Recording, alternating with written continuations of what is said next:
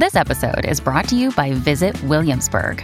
In Williamsburg, Virginia, there's never too much of a good thing. Whether you're a foodie, a golfer, a history buff, a shopaholic, an outdoor enthusiast, or a thrill seeker, you'll find what you came for here and more. So ask yourself, what is it you want? Discover Williamsburg and plan your trip at visitwilliamsburg.com.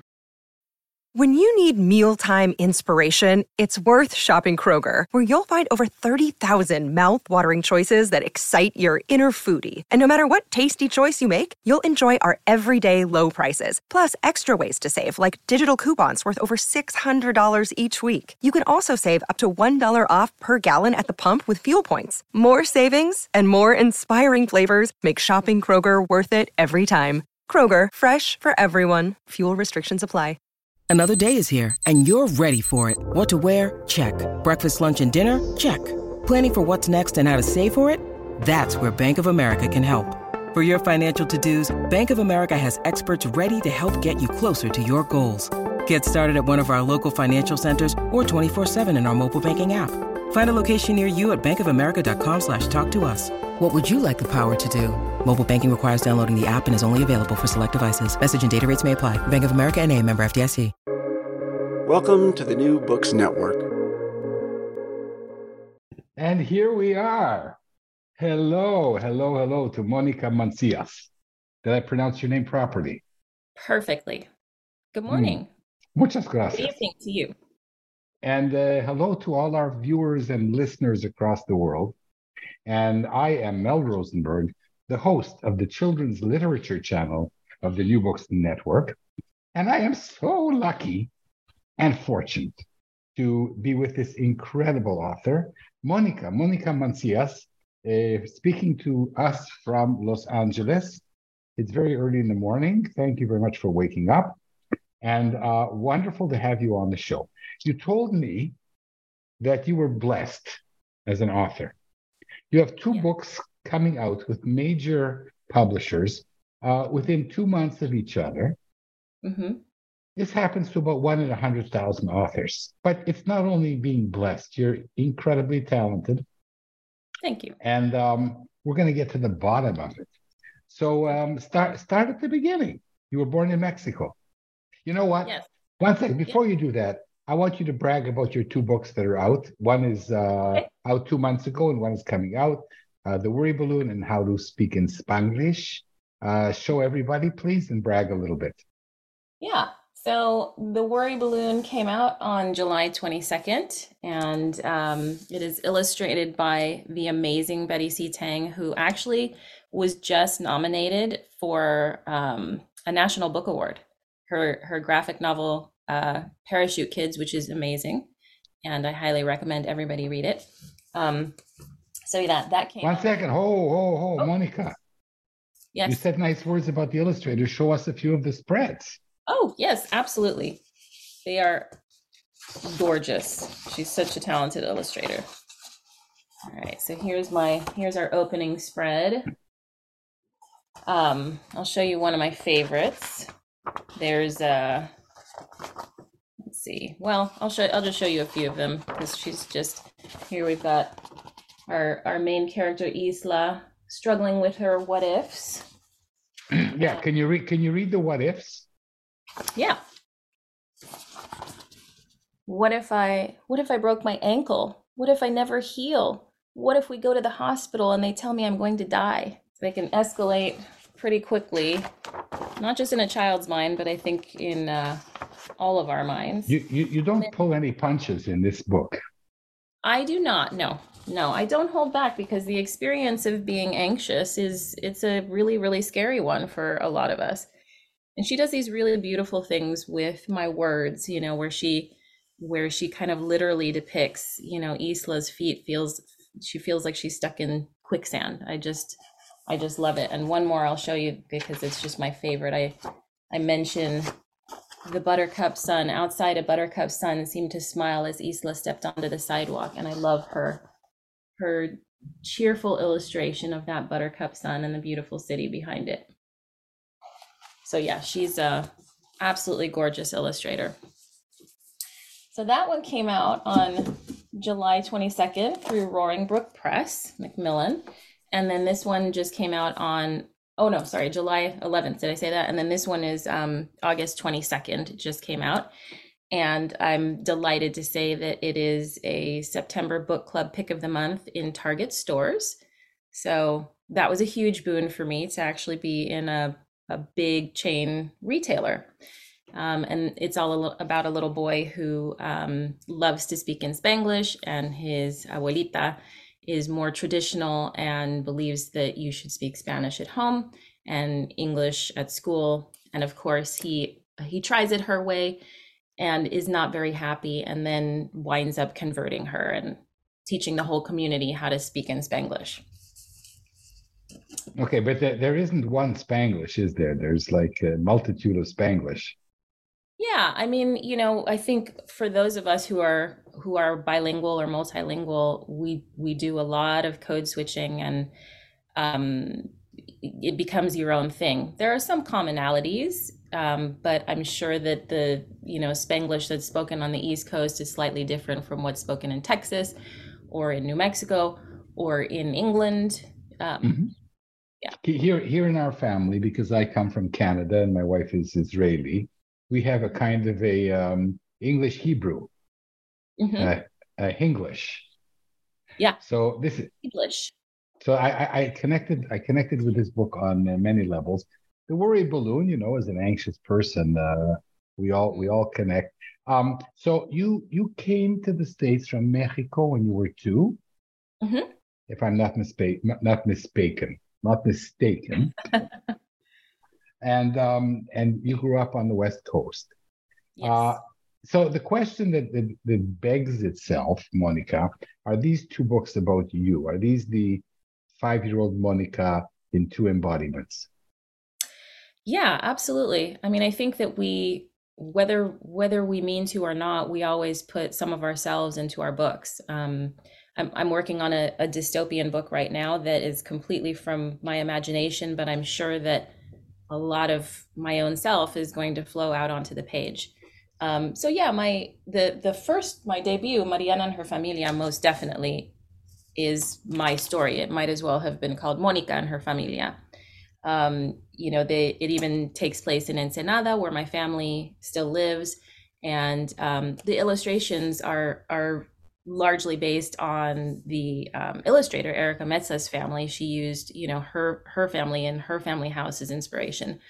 But if you look at, for example, the first spread is them crossing the border into Tijuana, and that is, I mean, it's like pulled right out of my brain, that memory. And I still feel the same way now to this day, every single time I cross the border and get that first glimpse of Tijuana and Baja California.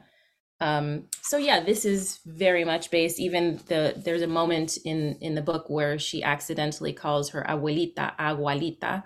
Agua means water in Spanish. And so there's that accidental code switching, although that's not English and Spanish, it's just Spanish on Spanish. But yeah, I did a lot of that kind of, making mistakes when I was little. And so that happened to me.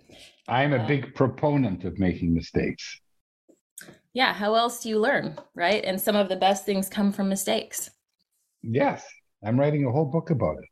Nobody will publish it because it's all full of mistakes. Let's get back to you, because you are awesome. So you're an overachiever. You studied anthropologia, or whatever. You're a piano teacher. You're a very successful author, children's books and soon novels. It's incredible. So what is this inferno that is Mónica Mancillas? I've always been an overachiever, even as a kid. I think it comes from, if I'm to psychoanalyze myself, I think it comes from, my parents divorced when I was young, and I didn't have a lot of control over the decisions that were made at home. So I think I loved school because it was the place that I could control things. If I could control the outcome, if I studied hard, and did well, I knew that I could get a good grade. I knew that I could get the approval of my teachers. And so I always worked I was a people pleaser, and I worked very, very hard. I started playing piano and singing when I was very young, and it was the same thing. I just put my all into it. I learned when I was in ninth grade, I learned that I was number one in my class, and I decided I was going to hang on to that. I was going to make sure that I ended high school number one, and I did. And I think that that singular experience set me up for the rest of my life. It taught me that no matter what I did, what I dreamed of, how big I dreamed, as long as I didn't give up, and as long as I stuck to my belief in myself, that, and worked hard, of course, that I could achieve whatever I wanted. And so I've just kind of stuck to that the rest of my life. And of course, there have been massive ups and downs and failures all over the place. But I still wholeheartedly believe that as long as you don't give up, you can achieve anything you want to. So when Bea wrote her book, I Will Be Fierce, was she thinking of you? Well, we didn't know each other at the time, but I think, yes, maybe she was channeling my inner spirit. Hi, Bea. Hello, Bea. And of course, yeah, we love Bea Birdsong. And you are both represented by the wonderful agent, Melissa Edwards. Yes, who has been on the show. Yeah. So we're now like a familia de Melissa. Yes, I love it. Well, it's funny that you say that, because I'm actually very close with my agent siblings, and we call ourselves Team Melissa. So that's how we kind of cheer each other on. Go Team Melissa. Wonderful. So before with Melissa, there's a whole roadshow here that we want to hear about. When you were, so you write basically for 5-year-olds. So you know my theory, you studied anthropology. My theory is that if we write for 5-year-olds, we are basically 5 years old. Mm-hmm. We all are, in a way. And you had a crisis coming to America and inside your family. And so I'm guessing that at some stage, and I do this too, we come back to our 5-year-old to fix the world. Yeah. And you've written about this. Mm-hmm. You want to reach out to the world one child at a time. Mm-hmm. And I think that is splendid. So, but why did you study anthropology in university? Who were you trying to make happy? I was actually trying to make myself happy with that one. I didn't know what I was going to study. I went to a school of performing arts, and I loved music. I had always loved writing. I always thought that I knew that my creative life was going to be a part of my life as an adult. I knew that much. But I also, as I mentioned to you before the show, my dad was a neurobiologist. He was a professor at UCLA, and I had a lot of admiration for him. And I loved my academic studies as well. So I thought maybe I'll maybe I'll be a professor and an academic someday. So I really didn't know what I was going to study, but I wound up, after my first semester in college, my classes were all horrible. And so I decided, okay, the next time around, I'm going to enroll in a bunch of classes, and then I'll drop them as, I'll just select the ones that I wind up liking. And for some reason, over and over again, it was the anthropology classes that spoke to me the most. I think as a writer, there's an anthropologist in all of us. I was fascinated by human beings and what makes us tick and why are we the way we are. And I think that we do that in our writing every single day. That's very interesting, because I've interviewed, I think, over 100 authors.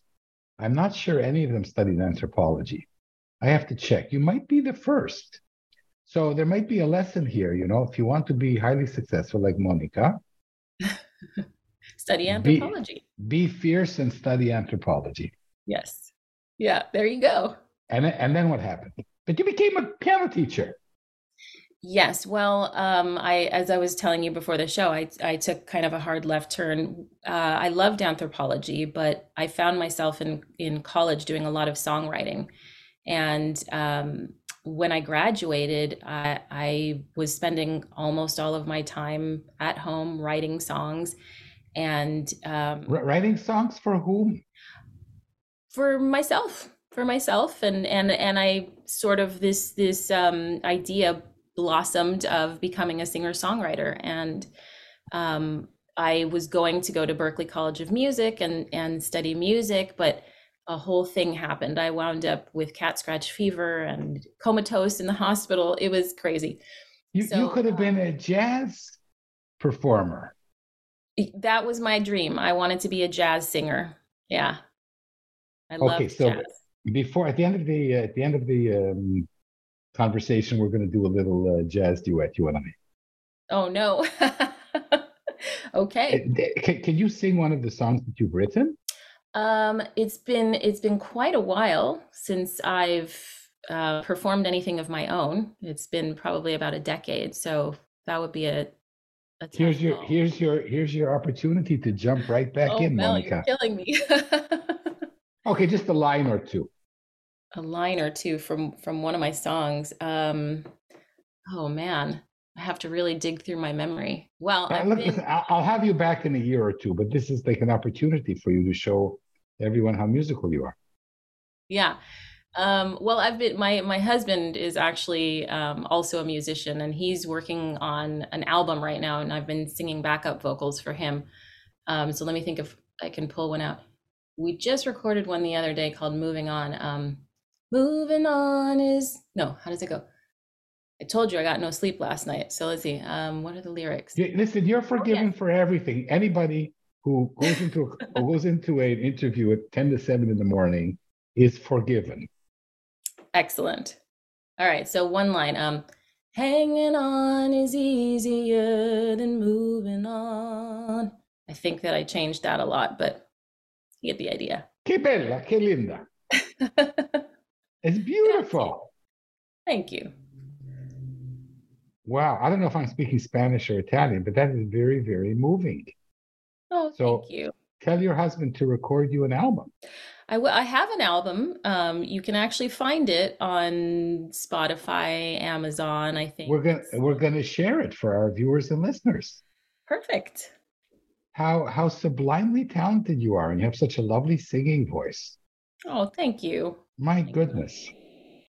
Okay, I mean, if we ever get to Los Angeles, you and I are gonna have to do a gig together. So you're a musician as well, I take it. I have been known as a musician. But this program is about you, dear. So getting back to Monica. So you studied anthropology, you made yourself happy, and then you said, okay, no, I'm going to go back into music. Yeah, it was really where my heart was pulled. And so I had the cat scratch fever and the coma, and Coma? Yeah, I was in a coma for 3 days. Yeah, they didn't know what was wrong. I got encephalitis, so the infection crossed the blood-brain barrier, and they eventually figured it out, and I was fine. But it derailed my plans a little bit. So I wound up deciding, okay, I'm just, you know what, I'm going to move to Los Angeles and just give it a go. And I wanted to learn production and produce my own albums.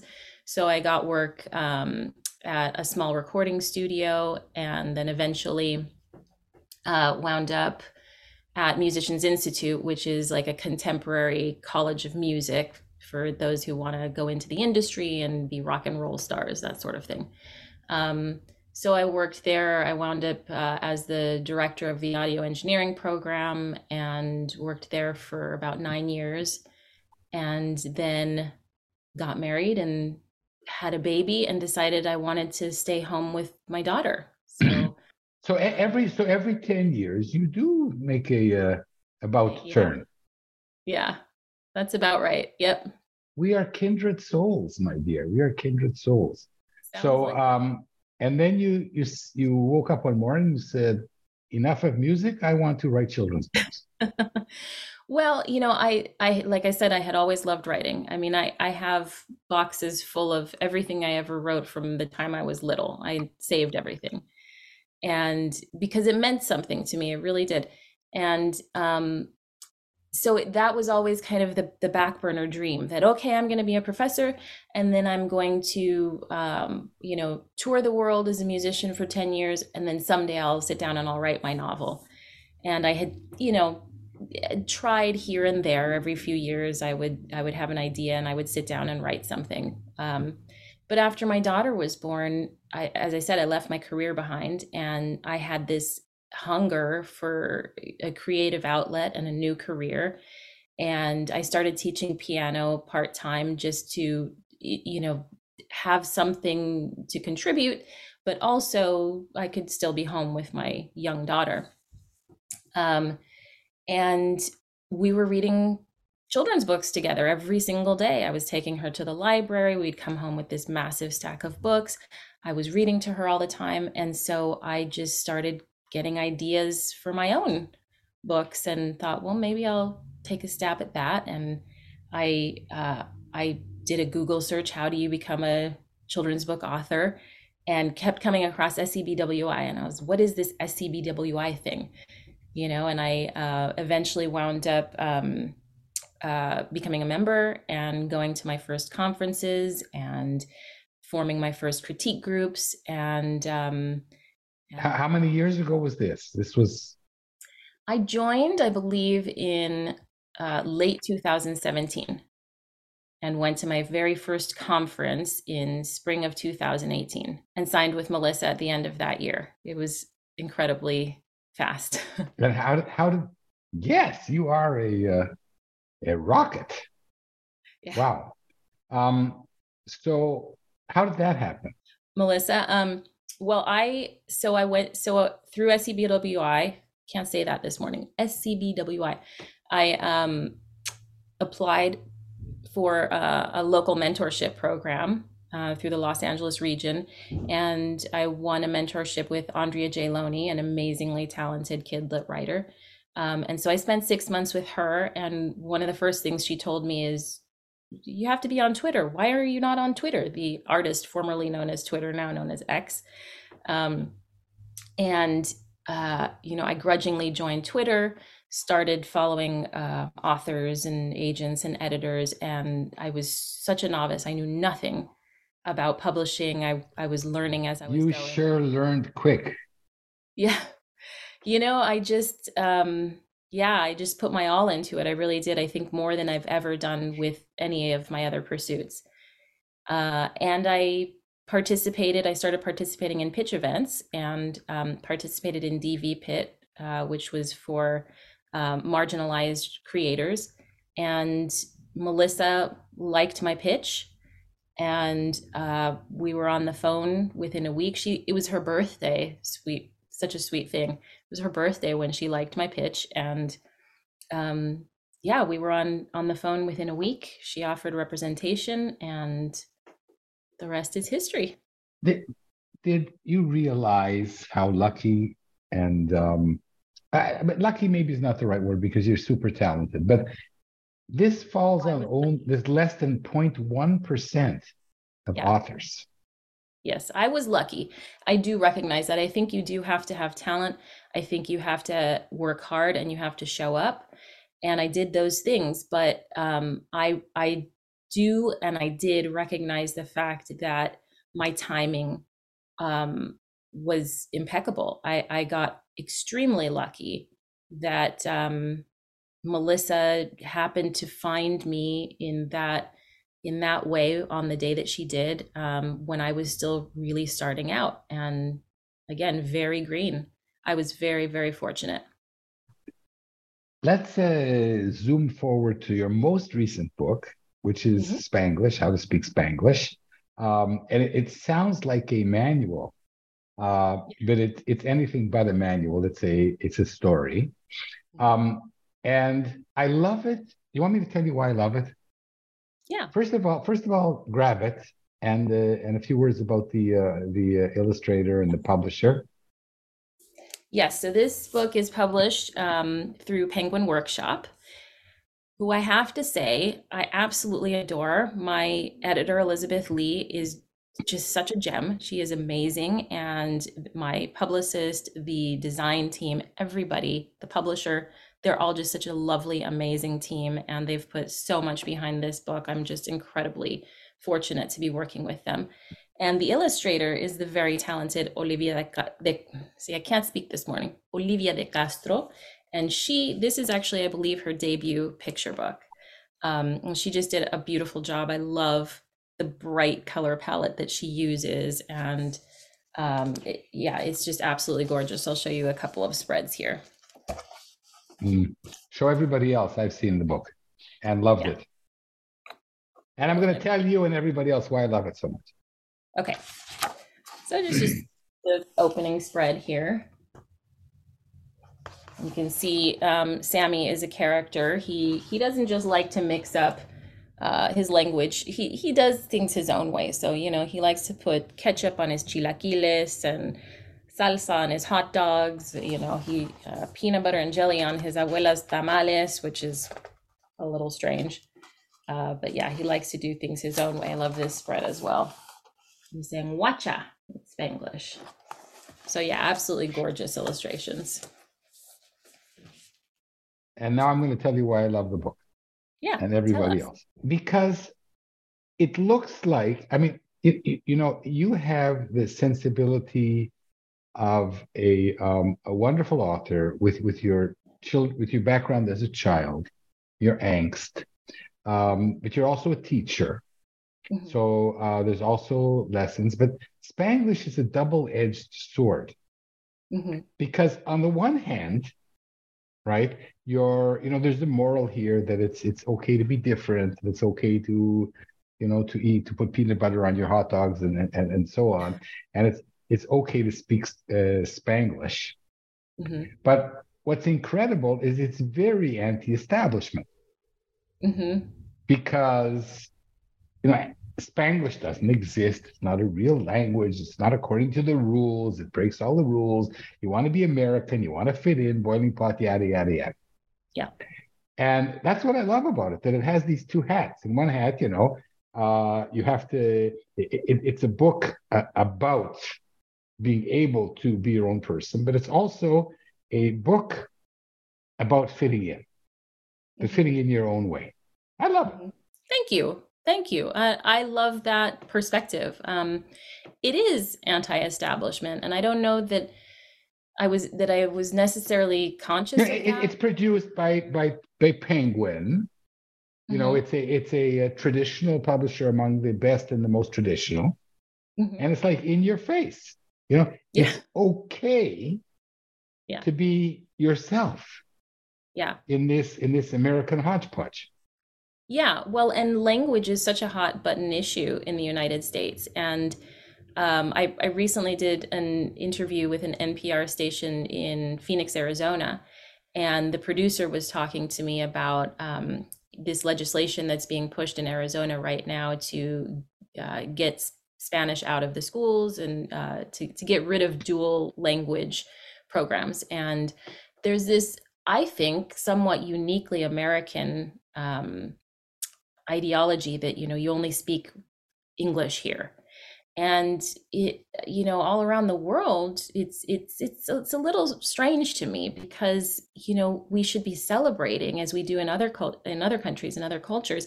Speaking more than one language is a good thing. I mean, cognitively, academically, it's a good thing, and socially, of course, as well. It opens up the world to us the more languages we speak.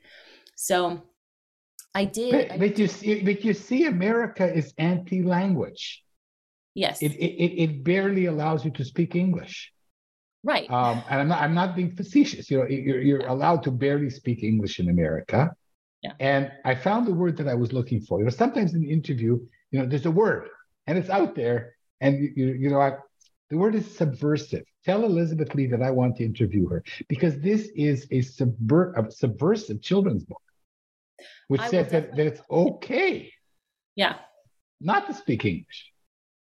Well, and I think that's why it means that much more to me that it is in Target stores and that it is selling well and people are responding to it. And the look that I've seen on adults' faces when when I've done a reading, or I actually I went to Target to visit the book when it first came out, and there were two women there who had just put it in their carts, and they asked me to sign it, and they were incredibly excited. And when I speak to these adults, there's something that's so almost healing in about this book to them. They feel not only seen, but there was this sort of shame for me, and I think a lot of people growing up here, that you didn't quite belong to one culture or the other, and there was no space for that. There was no representation. There was no space made for you speaking more than one language, and you speaking this hybrid language, and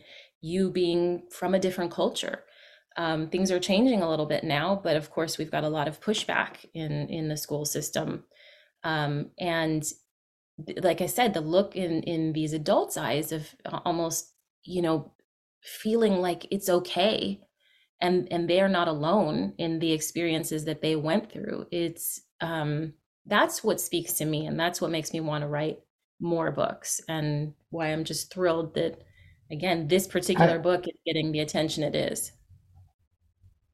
Monica, I wish you were Jewish. because a similar thing happened to the Jewish immigrants here. Mm-hmm. And as someone who wanted to go to Berklee School of Music and study jazz, you should know that most of the, I'm going to say, classical jazz writers were Jews who changed their names, and who wanted to be American. And Irving Berlin was Yisroel Beilin, and his mother tongue was Yiddish. Yeah. But most of these writers and musicians, I wouldn't say they were embarrassed, but they really wanted to be American. Yeah, there was a time where there was a real push for assimilation, and I think there still is, but of course there is another movement for celebrating your culture and celebrating your hybrid culture, or whatever your culture is, celebrating it and being proud of it. But yes, there's a long-standing tradition of anti-immigrant sentiment in this country, and so every wave of immigrants who have come through this country have had to contend with that, and figure out how to assimilate, and also how to stay connected to their cultural. So I'm going to step out of my comfort zone and ask you an anthropological question. Uh-oh. I'm not an anthropologist, but you are. So what happened eventually is that words in Yiddish, for example, and some in Hebrew, found their way into American everyday usage language. They're English. If you say kvetch or chutzpah, or there's all kinds of words that are widely used that are Yiddish words, and they're now English words. Mensch, there's so many of them. What are some words that have already crossed this divide, that aren't Spanglish anymore? They're already Spanish words in English. Spanish words in English. And don't give me tacos and tortillas. Are there words that have found their way into English? Maybe there aren't. Maybe there aren't. I have to imagine. I have to imagine they are. Boy, you are testing my intellect today. Gotta sing. Oh my. I have to think. I mean, of course, I'm in California, and so all the street names are in Spanish, and everything is in Spanish. I'm trying to think of Spanish words. It's too early in the morning for me to figure that out. This will be homework for the next time we meet, because you have how many books coming out next year? I have 2 books coming out next year. One is still unannounced, but this one, Sing It Like Celia, is coming out through Penguin Workshop on April 2nd. And it's available for pre-order now. I can send you an ARC if you'd like. I would love it. It's young adult? It's middle grade. Middle grade. Wow, it's a thick book for middle grade. Yeah, it's, believe it or not, it's actually shorter than, and so many middle grade books are getting thicker and thicker these days. So it's, wow. Yeah. Sing It Like Celia. So this is coming out when? April 2nd of next year. So I'm already booking you for next April, dear. Perfect. I love it. Unless you say to And me, I'll Mel, I have had the such. answers for you next time. Yes, absolutely. So now it's time to ask you what advice you have for other authors given your stellar success. Okay, so we'll put the being in the right place in the right time and being blessed and lucky. Let's put it aside. You Yeah. are incredibly gifted. Oh, thank you. Gift some of your giftness to other people. Well, I think as I said earlier on, I mean, my biggest advice is really to first of all focus on the writing. So it's so easy at any stage in your career, pre-agented, post-agented, pre-published, post-published. It's so easy to get lost in all of the things. My agent siblings and I always remind each other, comparison is the thief of joy. So try not to, especially when you start going down that road. Publishing is an emotional roller coaster. And so on those days where you're struggling, for whatever reason, you've been rejected or you haven't, things are going well, but you're just in your head about your sales numbers, your rankings, your this, that, the other. The worry balloon. Yes, the worry balloon. Put those worries in a balloon and what I was going to say is to be tenacious in your fixation on the love of writing. So come back to that. Anytime I'm struggling, I just come back to, well, why do I do this in the first place? Because I love to write and because I want to share my stories and change the world in some small way. So even if my books only move one person, of course, we all want more than that, but I've done my job. If there's one child in the world who is touched in some way, or even an adult, it's touched in some way by my books. So come back to that love of writing. Don't ever give up on yourself, no matter what obstacles come in your way. And there was something else. You said something, and I was coming to that. I say too many things. Yeah, I mean, but honestly, that's my biggest advice. Of course, people will tell you, and these things are all important too. You've got to read in your genre. You've got to have some understanding of the market and where your book sits in the market. But first and foremost, write and never give up on that dream. Oh, that's what I was going to say. You mentioned the worry balloon. So one of the tools at the end of the worry balloon is visualization and positive affirmation. So we can, when we are struggling, we can change, even if it's momentarily, we can change the way that our mind is processing things and viewing things by focusing on what we want to happen. And I make a practice of that every single day before I go to bed. I, focus on what I'm grateful for. And also I visualize, and I will sometimes say out loud or write down on a piece of paper, this is what I want to happen. Or I might even say, this is what's going to happen. And it feeds me, whether it happens But or Monica, not. sometimes it doesn't happen. No, sometimes it doesn't. And you can't be defeated by that. Have you ever had like major rejections? Oh, of course. Yeah, of course. I've had books die on submission. The very first novel that I wrote, Melissa shelved it. She didn't finish reading it. She didn't see the potential in it. And I could have let that stop me, but I just processed. We have to process and allow our feelings.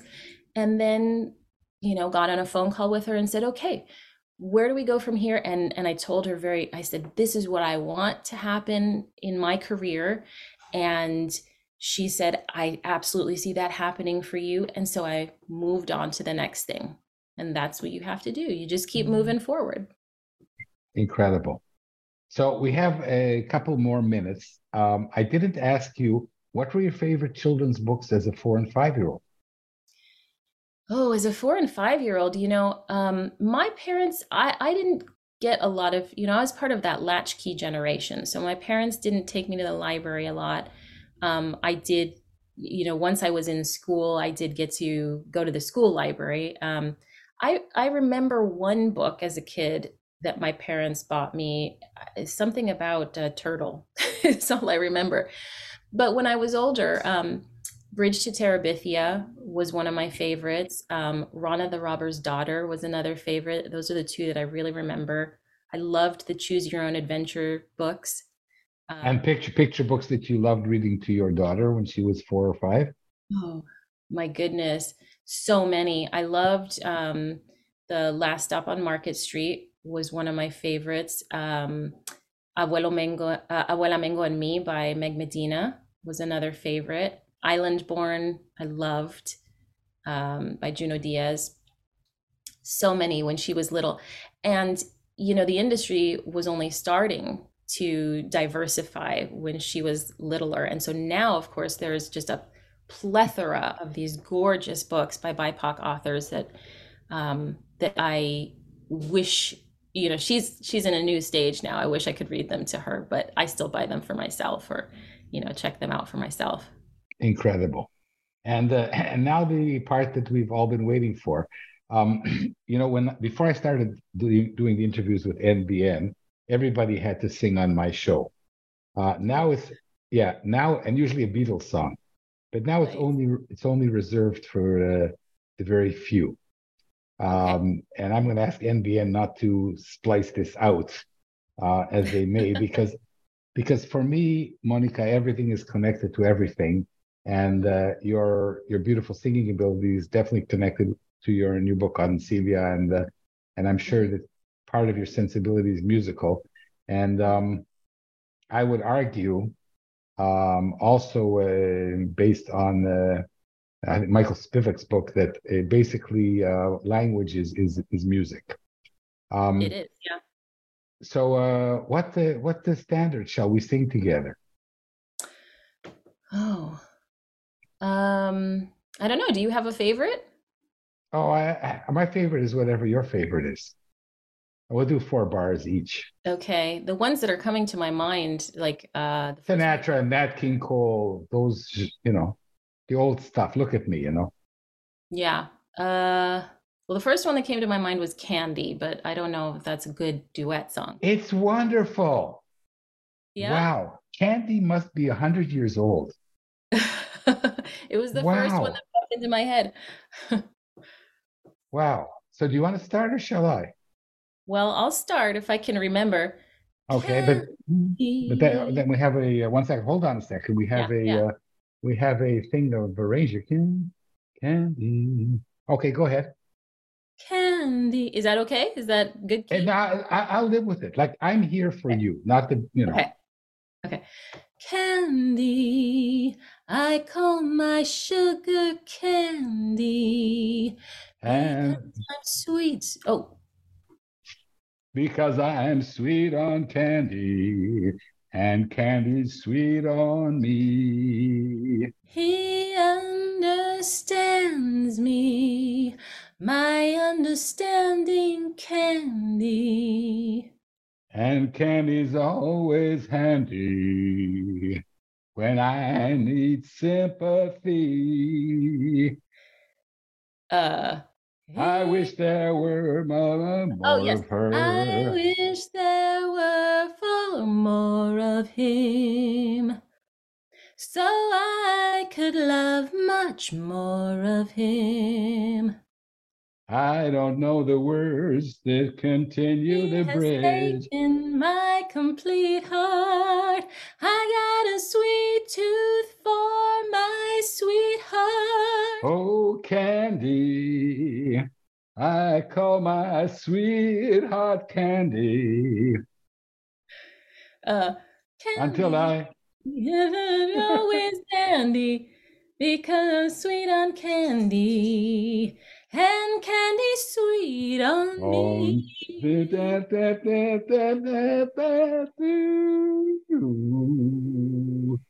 That was Love brilliant. it.